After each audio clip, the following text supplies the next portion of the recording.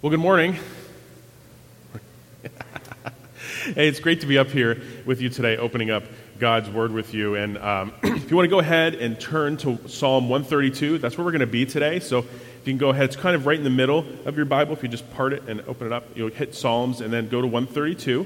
That's the large number, 132. Just put your finger in there. We'll be there in a moment, but when we get there, I want to have you ready to go. So Psalm 132, go ahead and find that. So how many of you like to go on vacation? Okay, there's like one person that didn't raise their hand, but okay. Yeah, almost everybody, right? Almost everybody likes to go on vacation. And I know this has been kind of a strange year, probably the biggest understatement out there, but my family and I were able to get away for vacation this year. So I don't know how your family does things on vacation. Ours does things just a little bit differently when we're on vacation. And one of the things that my wife Becca and I like to do when we're on vacation is in the evening, after all the activities are done, we like to watch a lot of home and garden television, HGTV. Now, the reason we do that is we don't get that channel at home. So when we're on vacation, we kind of binge watch HGTV, and we like to watch people renovate their homes or totally redo things. We really enjoy that. And so what you might not know, though, this has really become a trend.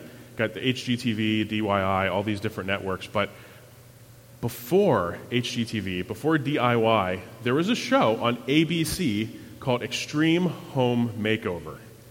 That show ran from 2002 to 2013, and it was hosted by a guy named Ty Pennington. If you've ever seen the show, you're going to remember him because he had the spikiest hair possible, and he ran around with a megaphone. The premise of the show was to find some family that was deserving of a home makeover. The unsuspecting homeowner would wake up to someone knocking on their door, and then Ty Pennington in the yard yelling, "Congratulations, so-and-so family," and surprise them. And then they'd whisk them away for a week, and somebody would come in, and they would redo or build them a new house. And usually it was done with the support of everyone within the community. So there was this one family, Larry and Melissa Beach. They were from Houston, Texas. Now, they were high school sweethearts. They married young. They had 4 kids right away. But then they would go on to foster or adopt 85 kids. 85. And many of these kids had special needs. But when Hurricane Ike struck, totally destroyed their house. And they found themselves living in 2 emergency trailers. Well, they caught wind of this, and in 2010, they were selected to have a new home built for them through this television show.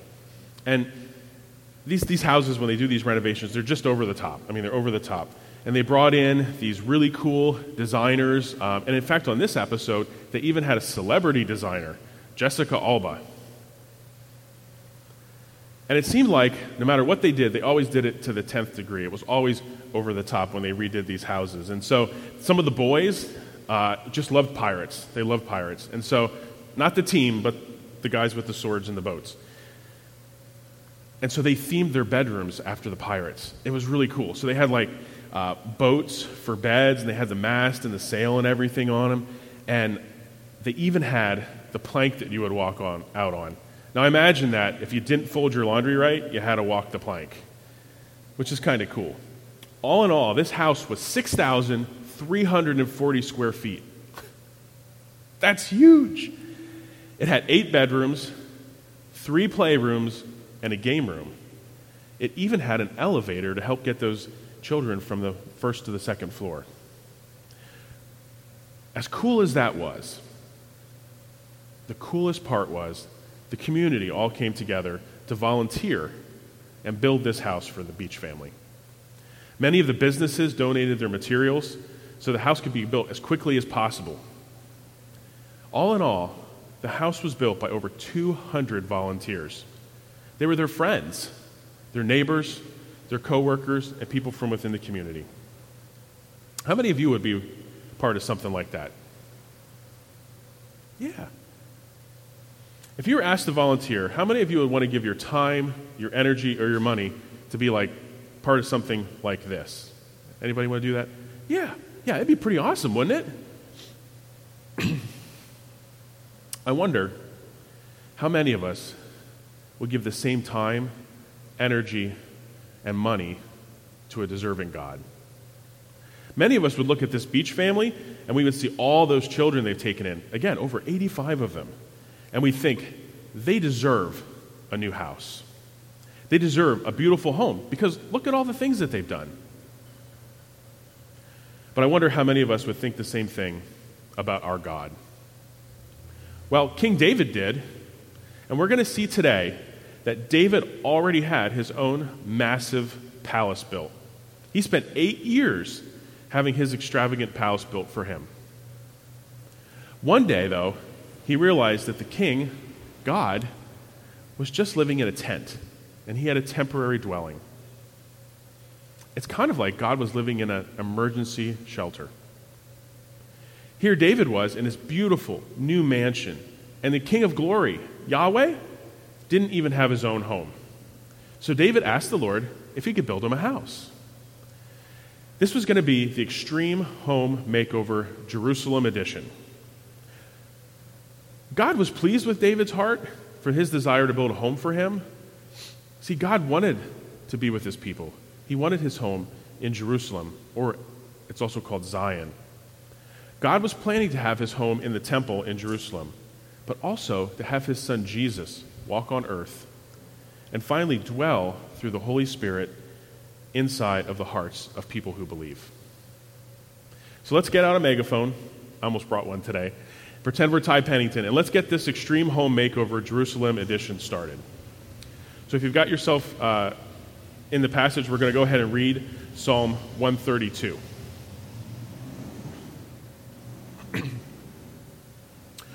Remember, O Lord, in David's favor, all the hardships he endured, how he swore to the Lord and vowed to the Mighty One of Jacob, I will not enter my house or get into my bed.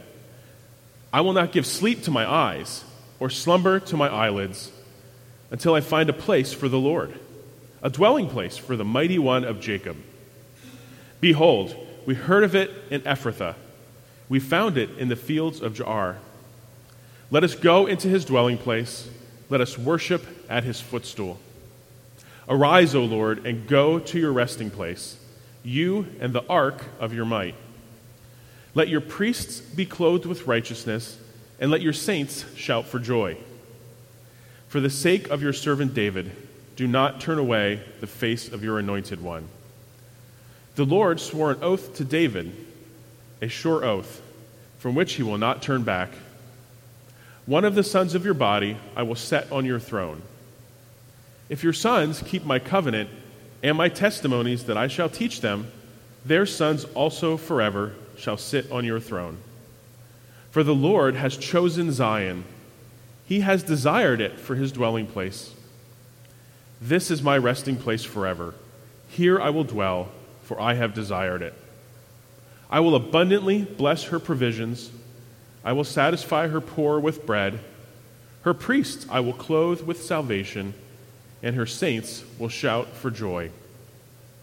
There I will make a horn to sprout for David. I have prepared a lamp for my anointed.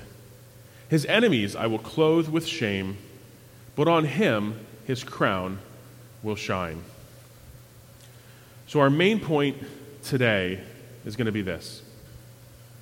God's promise provides a way for his presence to be with his people.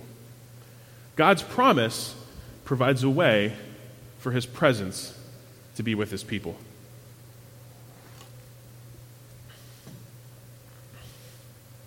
So, we're continuing today in our summer series on the Psalms. We've been featuring the Psalms of Ascent.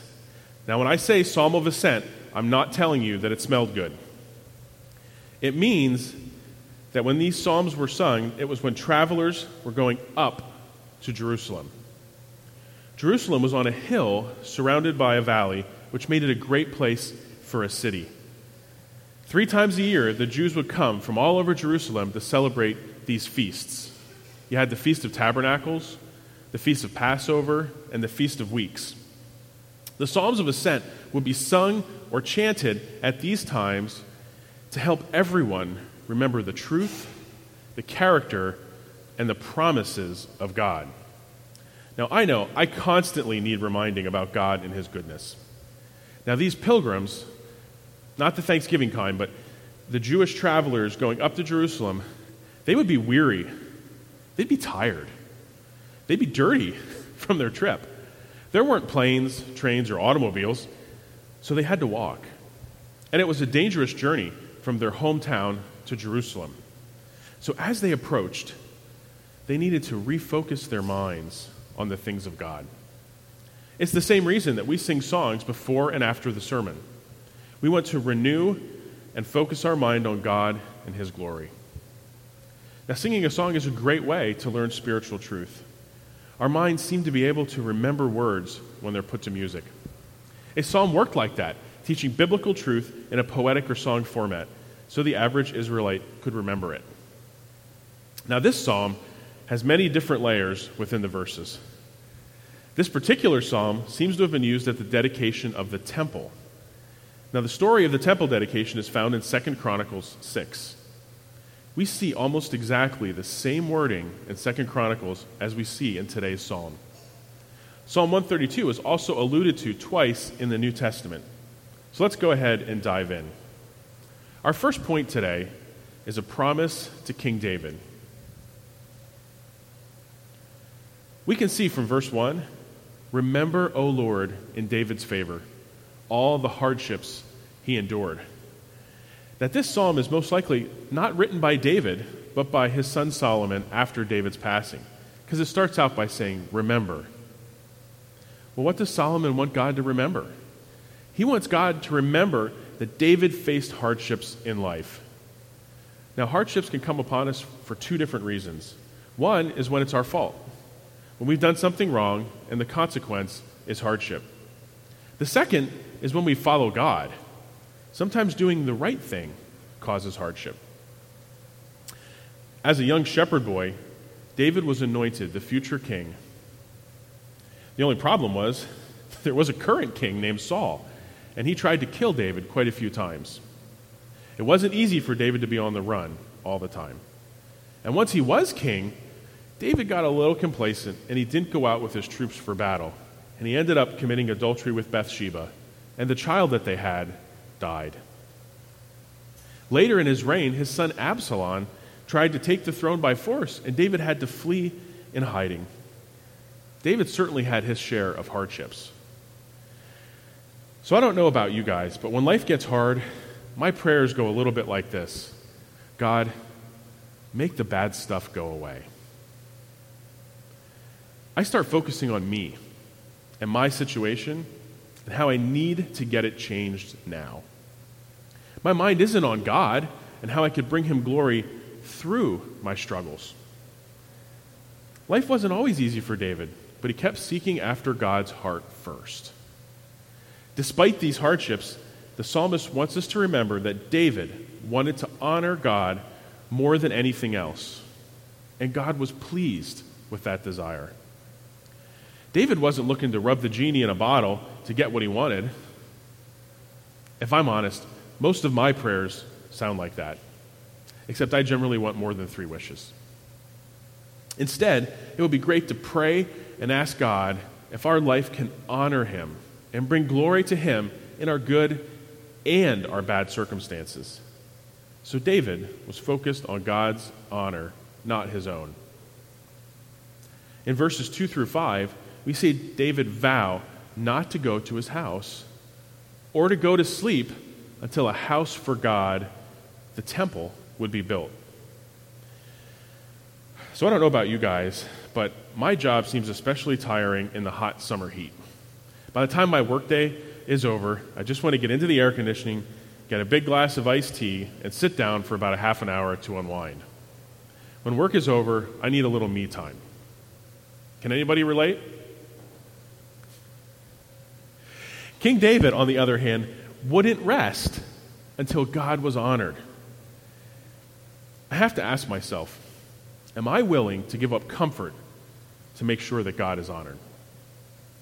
David recognized that he was just a mere man, and he was appointed by God to be king. He was living large, while God, who took him from a shepherding job, was not living in a permanent dwelling place. David would have lived outside with his sheep if it wasn't for God.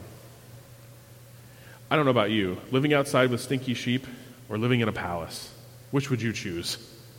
He wanted to make this situation right and give God the house that he deserved.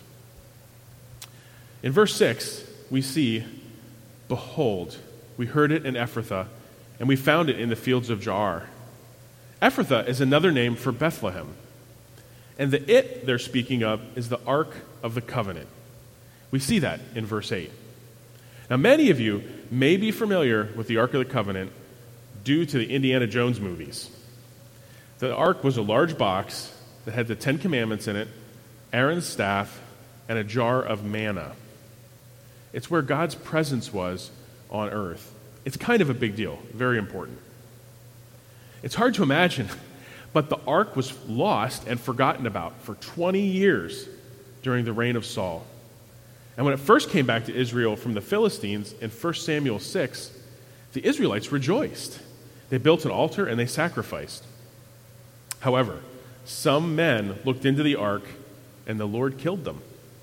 Great fear seized the town, and they sent the ark along to the next town. This is probably where that famous face-melting scene from Indiana Jones came from. Then the ark stayed in the homes of some of the Israelites before being returned to Jerusalem. So we see from Scripture that the ark had been in a tent, but it also moved from place to place. Then David found it and brought it to Jerusalem. We see the story of David's desire to bring the ark back to Jerusalem and build God a permanent house in 2 Samuel chapter 7. Rather than paraphrase that, I want to read a couple verses from that for you.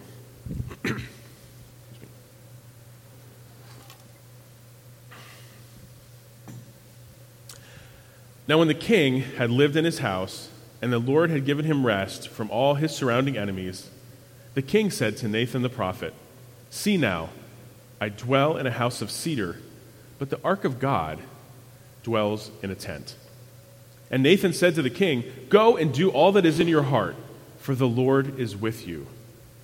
But that same night, the word of the Lord came to Nathan, "Go and tell my servant David, thus says the Lord, would you build me a house to dwell in?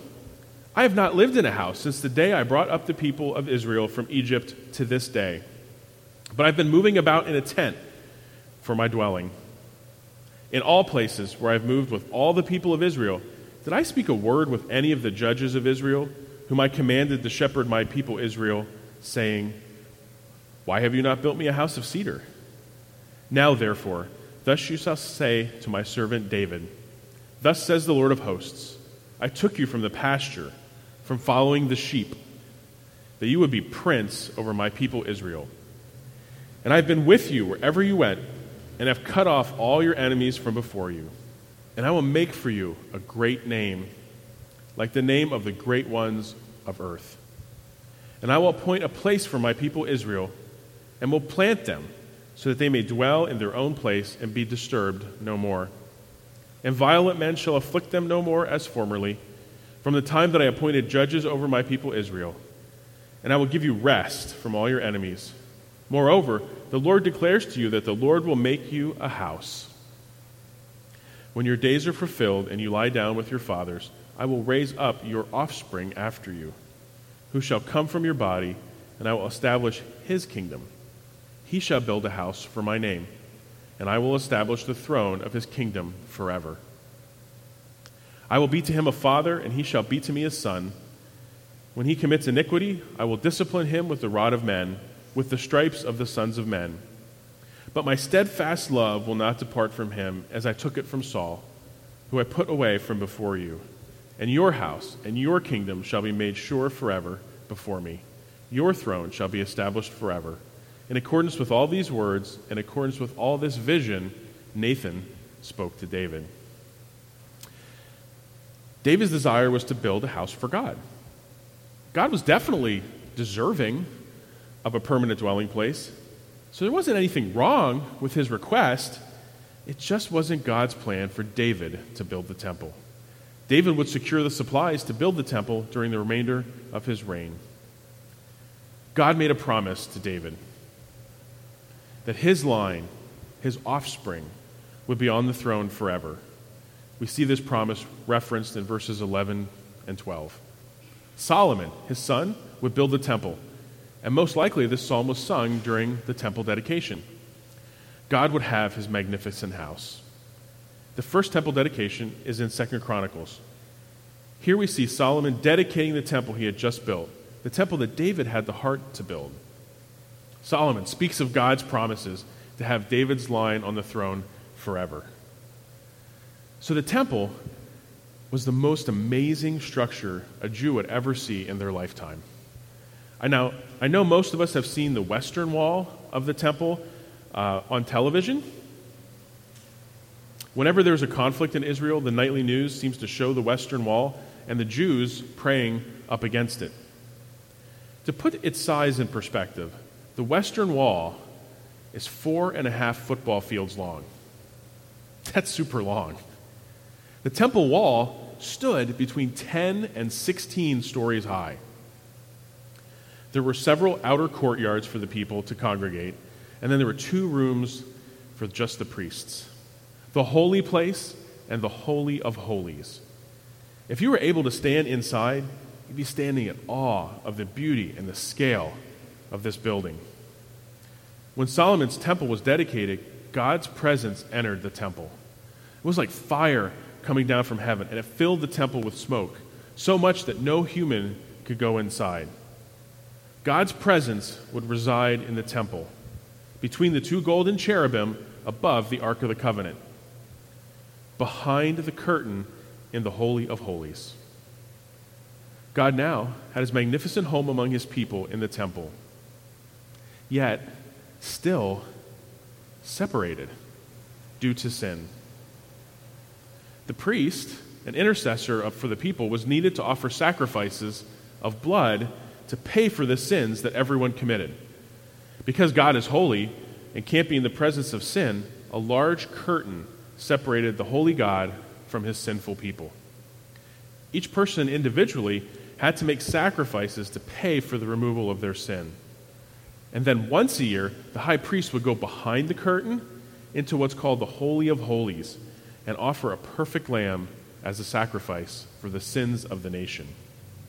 God was so holy, they actually tied a rope around the priest. So if he died behind the curtain, they could pull him out because no one was able to be in God's presence. This wasn't a permanent solution for sin. God's promise of a future Messiah would fulfill that promise. This was a picture of the sacrifice Jesus would become by his death on the cross. The Messiah would come through the line of David. That's why Jesus is sometimes called the Son of David. Jesus is also called the Lamb of God by John the Baptist. He's foreshadowing Jesus' sacrifice on the cross for everyone who believes. We read about that in the book of John, chapter 1, verse 29. The next day, John saw Jesus coming towards him and said, "Look, the Lamb of God who takes away the sins of the world." God had revealed this to John the Baptist before it happened, and we call that prophecy. Jesus would indeed become the perfect lamb that was sacrificed once and for all the sin of the world. We also see in this psalm the promise of a future Messiah. That's our next point, the promised Messiah.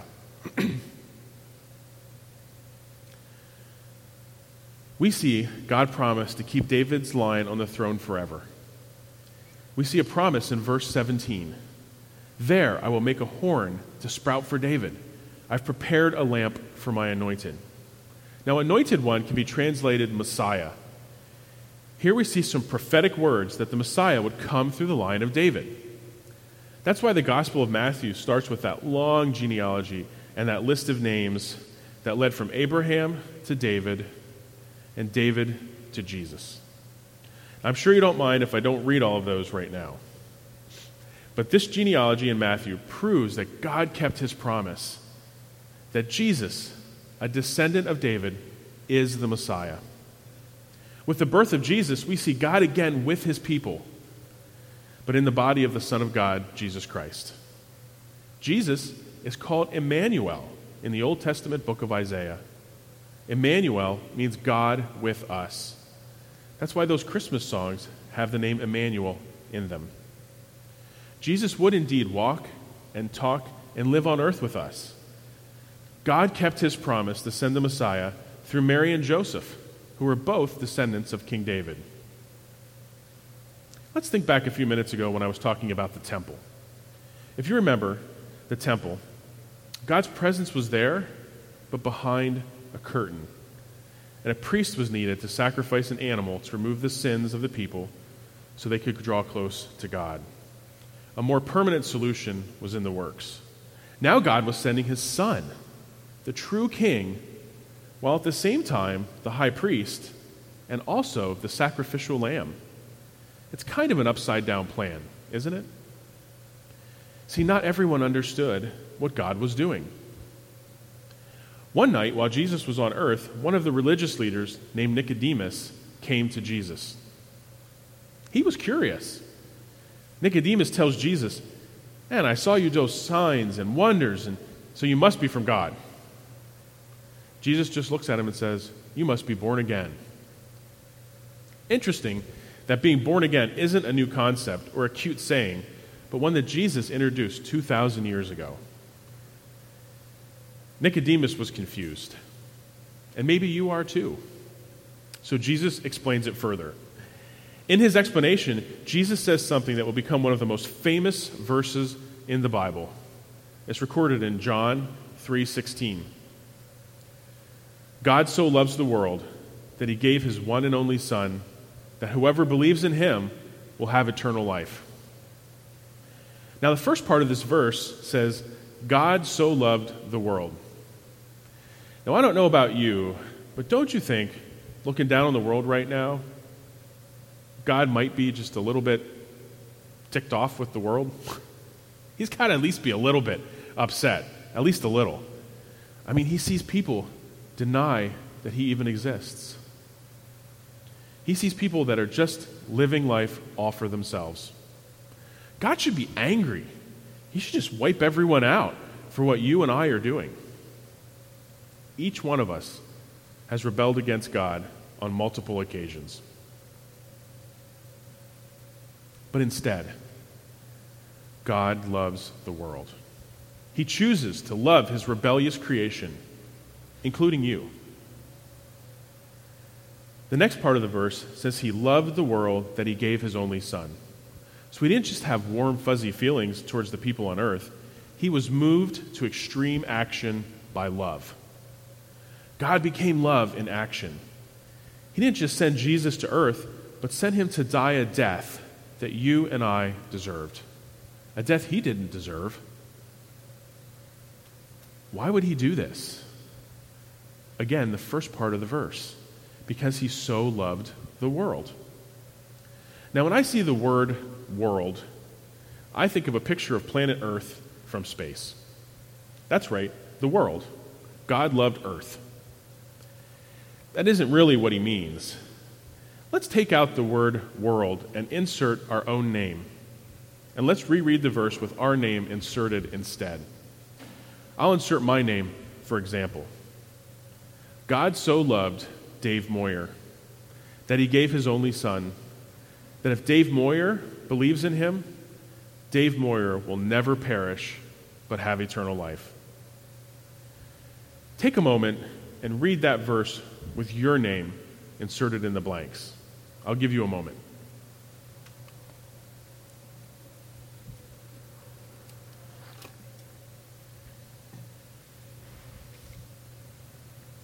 The last part of the verse is a promise. It's a huge promise. Probably the largest promise ever. Whoever, now I'm a whoever believes in his name will have eternal life. That's a promise. Jesus would remove the barrier of sin that separated you from God by dying a death he didn't deserve on a cross and then rising from the dead. Remember, he was the perfect lamb that was sacrificed for us. That's why in Luke 23, verse 45, it is recorded that when Jesus died on the cross, at that exact moment, the curtain in the temple was ripped from top to bottom. It was ripped from the top down. No human did that. The curtain was several stories high, and it was made of a thick material. God had destroyed the barrier, the curtain in the temple, because Jesus had paid for sin once and for all. This allowed God to be with his people. He no longer needed to be in one house, but he will reside with his people in a different way. And that's going to be our next point. Jesus spoke to his disciples during the Last Supper, and he mentioned the coming of the Holy Spirit. In John 14, verses 15 to 21, this is Jesus speaking. If you love me, you will keep my commandments. And I will ask the Father, and he will give you another helper to be with you forever, even the Spirit of truth, whom the world cannot receive, because it neither sees him nor knows him.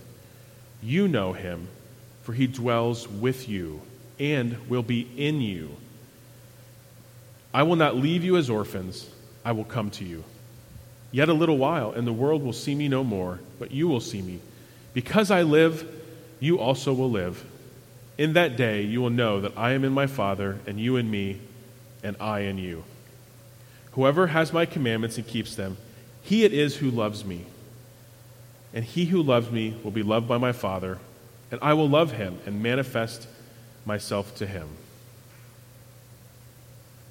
Lastly, we see his promise to us. That's our third point, his promise to us. Now, this promise is to all who believe. God, through the Holy Spirit, will dwell in us. That's right. The God of the universe will now live inside each believer. We get to be part of his workmanship. No longer will he dwell in a stone temple behind a curtain, but he will dwell in those who believe. This is possible because of what Jesus did on the cross. In 1 Corinthians 6, 19 to 20, helps make this point a little clearer. Do you not know that your bodies are temples of the Holy Spirit, who is in you, whom you have received from God? You are not your own. You were bought at a price. Therefore, honor God with your bodies. How amazing is this? The Holy Spirit lives in us. He lives inside of me. It's kind of mind-blowing, and it's a bit hard to understand, but God lives in me. So what does that mean? So I know when I became a believer at 14 years old, things inside me changed. When I asked for forgiveness of my sins and I accepted Jesus as my Savior, the Holy Spirit came into me. Through faith, Jesus had paid the price for my sin. He removed it and the barrier the sin had created between God and me and my heart. Once the Holy Spirit came into my heart, my desires changed. Spiritually, I became a new man. I was born again. I had the desire to do right and follow what God wanted me to do from the Bible. Now, that doesn't mean that I always did what was right. My parents are here. They can tell you that I didn't always do what was right. But I had the desire to do what was right. Not only that, but I was able to understand the Bible, probably for the first time when I read it. I was able to remember it too when I was done. The Holy Spirit living in me gave me those abilities. He gives us the confidence to share our faith, and he gives us the words to say when we're doing it. Now, I have to admit, this can be a little confusing. Sometimes the church treats the Holy Spirit like a weird uncle. We get afraid of what we don't fully understand. Now, I know I've heard Christians say things like this: I don't feel God's presence in my life, or I don't feel like I can do anything for him. I can't talk about my faith. But God makes good on his promises. He will never leave you nor forsake you. He'll leave the 99 to go rescue the one. And Jesus says, I will lose none that the Father has given me. We need to trust the truth of the Bible and not our feelings, and pray that God will give us wisdom and understanding and a greater love for Jesus. God also calls us to be part of a church. The Bible compares the church to a body and how we are all part of a functioning body. It says some are hands, some are feet, some are eyes, some are mouth, and on and on. Each part is different, but each one is important and is dependent upon each other. God embraces our differences and strengths and uses us together to be an effective church. When someone builds a building, they lay the cornerstone first, and the temple was no exception. This large stone, the cornerstone, must be squared up and leveled, as all the other foundation stones will be set based on this stone. Jesus is that cornerstone. The other stones that form the temple are like each of us. We're each a block in the foundation as God builds his church. He dwells with each one of us. Together we make up the church, and the gates of hell will not prevail against it. David wanted a home for God to dwell. Little did he know God would dwell within his people who make up his church. So today, maybe you're wondering what this is all about. Why would God want to live inside me? After all, I've made my share of mistakes. Let me tell you that God wants a relationship with you right now. David wasn't perfect, yet God desired a relationship with him. I'm not perfect, far from it, yet God desired a relationship with me. And let's get the cat right out of the bag. No one here is perfect. Look at the other people in the room. Each of us has done or thought terrible things that if they were revealed, we'd want to run and hide. So don't think that you're the only one that has issues. But God went to great lengths to dwell with his people. God will go to great lengths to have a relationship with you. Maybe you're feeling a desire in your heart right now. You're wondering, is this Jesus thing true? Do you have a space in your heart that you've been trying to fill with everything else in life but Jesus? Maybe you're scared that you'll have to change your lifestyle. Well, let's be honest. You may have to change some things in your life. But first, Jesus wants your heart and devotion. He'll do the work in you to bring you into obedience of his word. But the belief comes first. First, we have to admit that we are a sinner and that we've offended a holy God. Second, we repent of our sins and confess them to God. Believe in Jesus and his death and resurrection. Don't worry about trying to be good enough first. After you believe, remember, the Holy Spirit will come in and live inside you. That's a promise. And God will start the home renovation in your heart. It's really an extreme home makeover inside of you. The Bible says that you become a new creation. Once you confess belief and you want to follow him, the Holy Spirit, God himself, will take up residence in you, giving you the strength and the power to grow in your faith, putting sin to death in your body, and you'll grow to be more like Jesus each day. That is a promise that you can count on. Let's pray. Dear God, we thank you for your word today. How it reminds us of our love for you and your love for us. It reminds us that you keep your promises, that you're faithful. Thank you for coming into our hearts and through the Holy Spirit helping us to bring honor and glory to your name. Grow a deeper love for you in our hearts. God, we can't do this ourselves. Come in and do a home renovation in our heart. Help us to worship you now, Lord, in song. In Jesus' name, amen.